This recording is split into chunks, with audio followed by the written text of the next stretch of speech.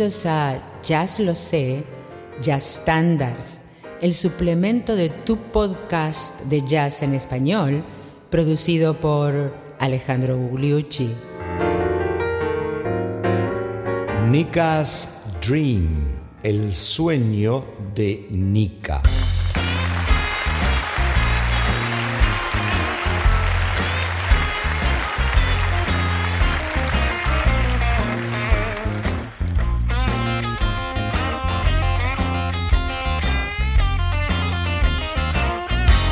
Pero ¿qué tal, amigos? Bienvenidos al episodio 105 de Jazz Lo Sé Standards, el suplemento de Jazz Lo Sé, tu podcast de jazz en español. Y hoy nos vamos a un tema compuesto por uno de los grandes del hard bop, nada menos que Horace Silver. Y el tema es El sueño de Nika o Nika's Dream, que está dedicado, por supuesto, a la baronesa panónica de Königswarten, cuyo verdadero nombre de soltera era nada menos que Rothschild, y que ustedes saben que era una de las grandes mecenas de la gente del bop y del hard bop también, allá en la ciudad de Nueva York. Ella había nacido en Inglaterra. Bueno, muchos de los músicos le compusieron temas dedicados a ella. Entre otros, el fabuloso tema Panónica My Butterfly, de Thelonious Monk. Y otro de ellos es el de hoy, Nika's Dream, que vamos a escucharlo ya por el quinteto de Horace Silver.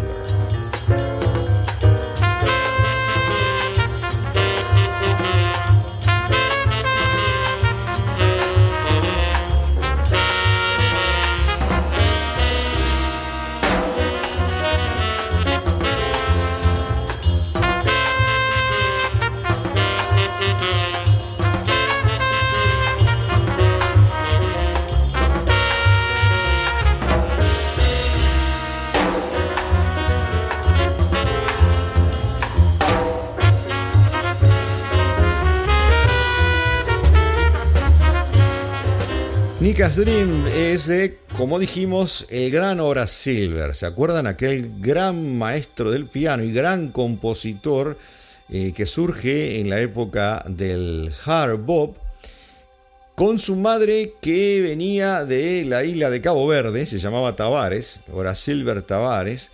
Él tenía también ese toque latino en parte, o más bien funky, que aplicaba a sus composiciones muy originales. Vuelvo a repetir, ¿se acuerdan de Señor Blues? ¿Se acuerdan de Canción para mi padre, Song for my father? Y, por ejemplo, ahora estamos hablando de Nika's Dream. También se acuerdan que Horace Silver, allá en los años 50, en el movimiento de hard bop, era el pianista junto con Art Blakey en su famoso conjunto, ¿no? El quinteto contaba con Art Blakey y luego se separaron. Horace Silver siguió su carrera independiente y Art Blakey se largó con los famosos Art Blakey y sus Jazz Messenger. Art Blakey, un baterista feroz y un gran líder de banda y gran educador de sus conjuntos, que nos dio una serie de sucesivas bandas en las cuales se formaron muchísimos de los mayores exponentes del jazz moderno.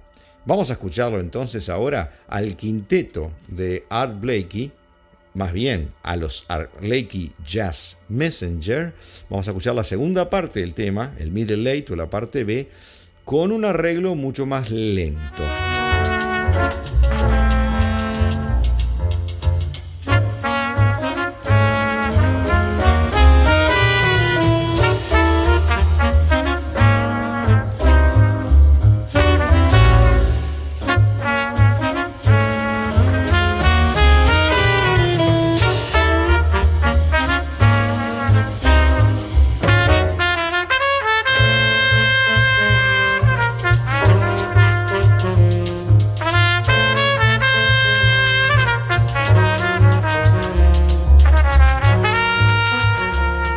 trompeta era nada menos que Donald Byrd, uno de los que se inició en los Art Blakey Jazz Messengers, y el saxo tenor, el gran Hank Mobley.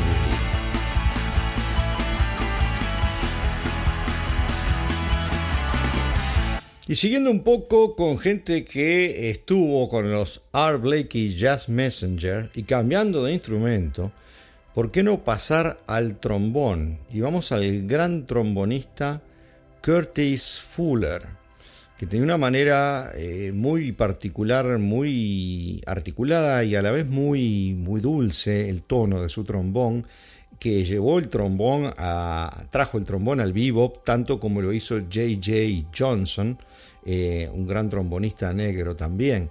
Y Curtis Fuller era famoso por usar, por lo menos se lo ve en muchos videos que ustedes pueden ver en YouTube, una sordina muy particular que parecía, digamos, una boina como de felpa colocada en la campana de su trombón con una serie de agujeros que le daba una tonalidad aterciopelada a su trombón. Y aquí lo vamos a escuchar en un disco en el que es un miembro de un sexteto del gran trompetista negro también, Blue Mitchell. El disco se llama Blue Soul y en el sexteto están Jimmy Heath en el saxo, está Curtis Fuller, por supuesto, como dijimos, en el trombón, y está nada menos que Philly Joe Jones en la batería, Wynton Kelly en el piano y por supuesto Blue Mitchell. Pero vamos a escuchar el solo de Curtis Fuller.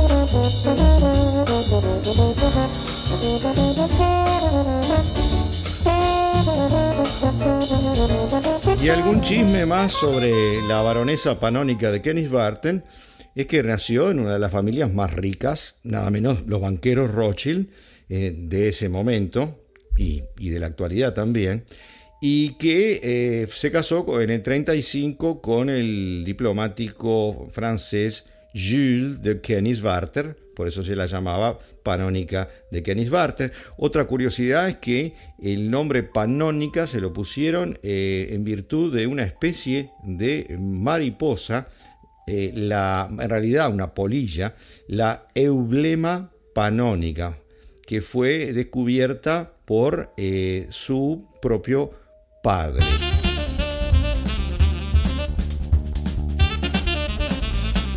Uno de los más grandes vibrafonistas del jazz y uno de los más grandes vibrafonistas de música latina, de jazz latino, no es un latino, es el famoso vibrafonista blanco Cal Tjader, y vamos a escucharle su interpretación.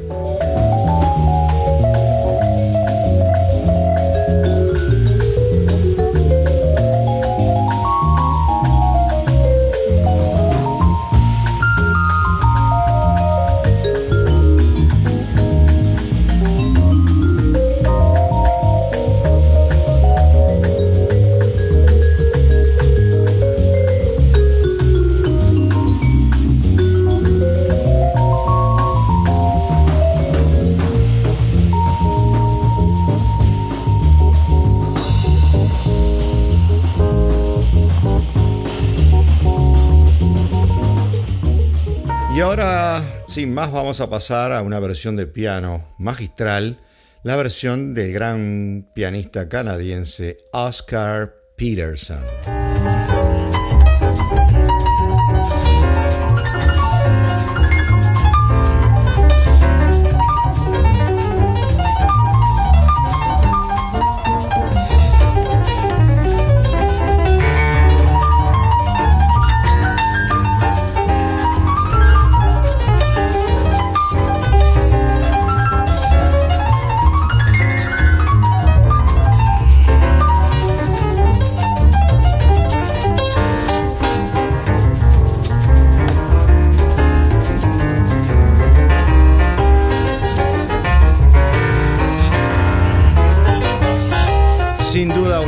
pianistas con mejor comando del teclado y con mejor swing y bien enraizado en el blues, el gran Oscar Peterson. Y más chismes sobre la baronesa, quien en 1951 se separó del marido y se vino a Nueva York, donde alquiló en forma permanente una suite en el Stanhope Hotel y dejó a sus 5 hijos en Francia, donde vivían en ese momento. Y más tarde los Rothschild la desheredaron, pero evidentemente tenía mucho dinero que venía de la familia de su marido. La cosa es que vivió siempre en Nueva York y que se transformó en una de las grandes mecenas de los grandísimos compositores e intérpretes del bebop. Pasamos ahora a escuchar la versión de uno de los más grandes guitarristas del jazz, guitarrista negro, Wes Montgomery, autodidacta, aquel que le trajo a la guitarra una manera de tocar muy singular. Tocaba básicamente todo con el pulgar, hacía una serie de solos octavados también muy característicos. Escuchémoslo.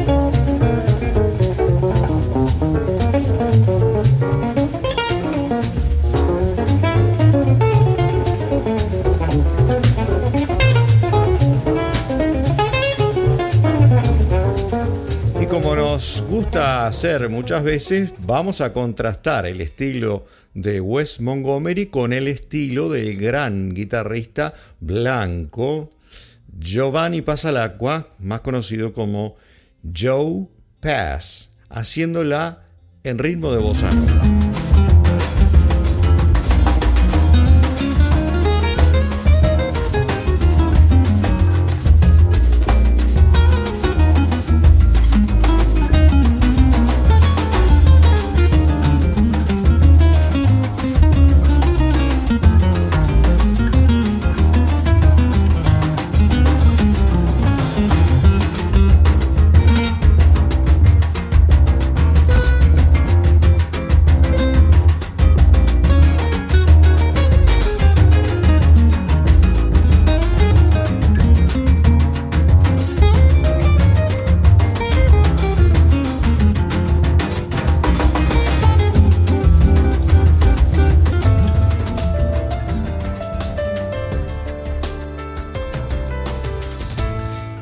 La baronesa Nika llevaba muchas veces a Thelonious, a Bud Powell, a Charlie Parker en el Bentley de un lugar al otro donde tenían que tocar. A veces incluso los ayudaba a pagar la alimentación o los visitaba en el hospital. Era la mecenas, la baronesa del bebop o la baronesa del jazz se la llamaba.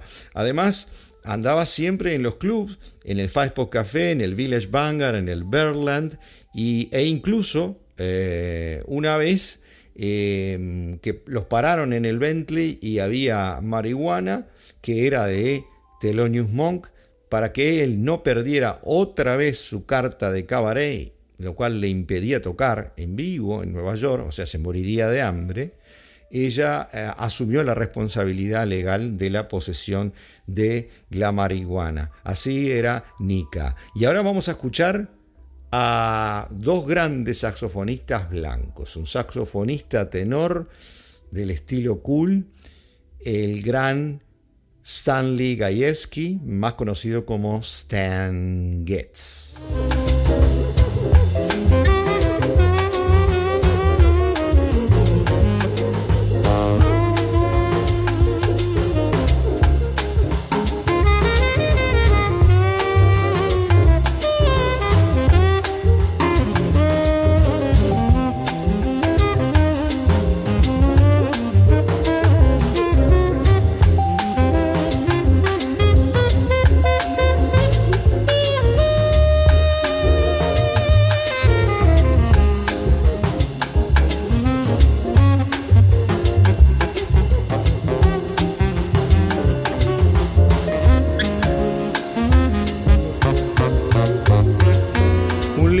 el saxo alto, que tuvo una extensísima carrera, es el saxofonista blanco Phil Woods, que también hizo algunos crossover. Por ejemplo, ustedes se acuerdan del tema Just the Way You Are de Billy Joel, que al final tiene un solo de saxo alto precioso.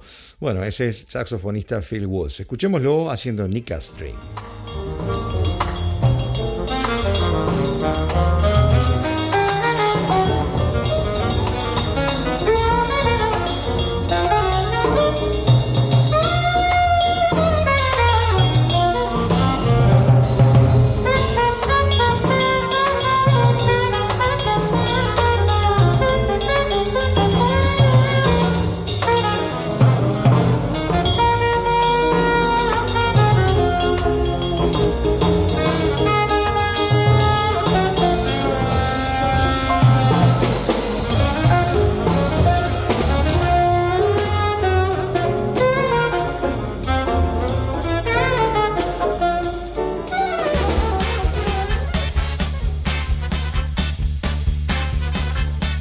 Y ahora vamos a pasar a una orquesta de jazz latino, una de las mejores orquestas de jazz latino, que es la dirigida por Eddie Palmieri, pianista blanco, que reúne a una serie de gente maravillosa, prácticamente el quién es quién de los músicos jóvenes han pasado por la banda de Eddie Palmieri. Y en este disco, que es un disco del año 2006, que se llama Listen Here, escuchá aquí, vamos a escuchar el fragmento en el cual está Nicholas Payton terminando su solo y luego empieza el solo de la gran violinista negra contemporánea Regina Carter.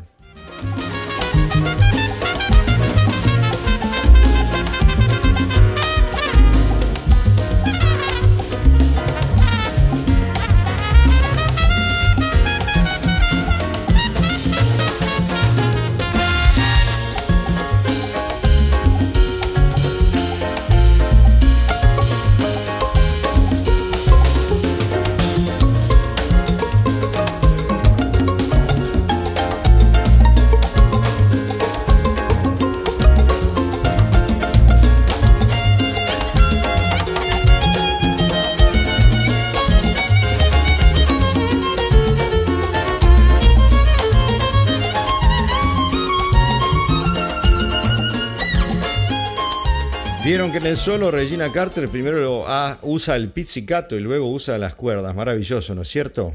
Y Eddie Palmieri, el director de la orquesta, como decíamos, es de origen puertorriqueño, los padres. Él nació en la ciudad de Nueva York, en el East Harlem, en el Harlem latino, en 1936, y todavía por suerte anda por allí con su gran orquesta. Y para la coda del episodio de hoy, ¿qué les parece?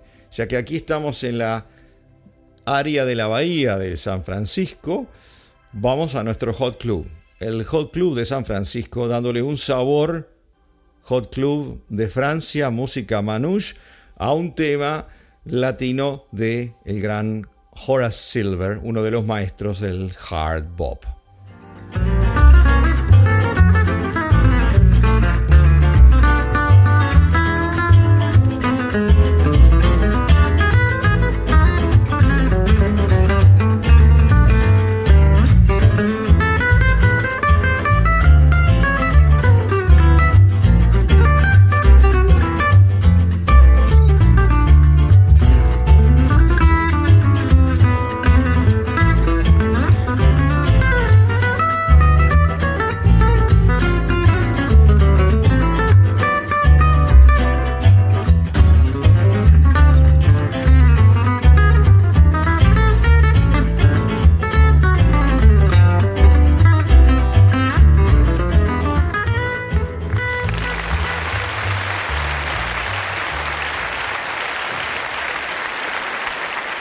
Y así, queridos amigos, llegamos al término del episodio 105 de Jazz Lo Sé Standards, que es el suplemento de Jazz Lo Sé, tu podcast de jazz en español. Y en virtud de, como ustedes me conocen, de que nos gusta un poco salpimentar la cosa, variar, la armonía de los contrastes. Bueno, hoy vamos de un tema clásico del hard bop, o sea, jazz moderno. Nos retrotraemos a uno de los primeros temas de jazz que se grabaron, el Tiger Rag, el rag del tigre, que se grabó por la Original Dixieland Jazz Band, que era una banda de blancos que hacían el jazz de New Orleans. Y a ustedes, muchísimas gracias por escucharnos hoy.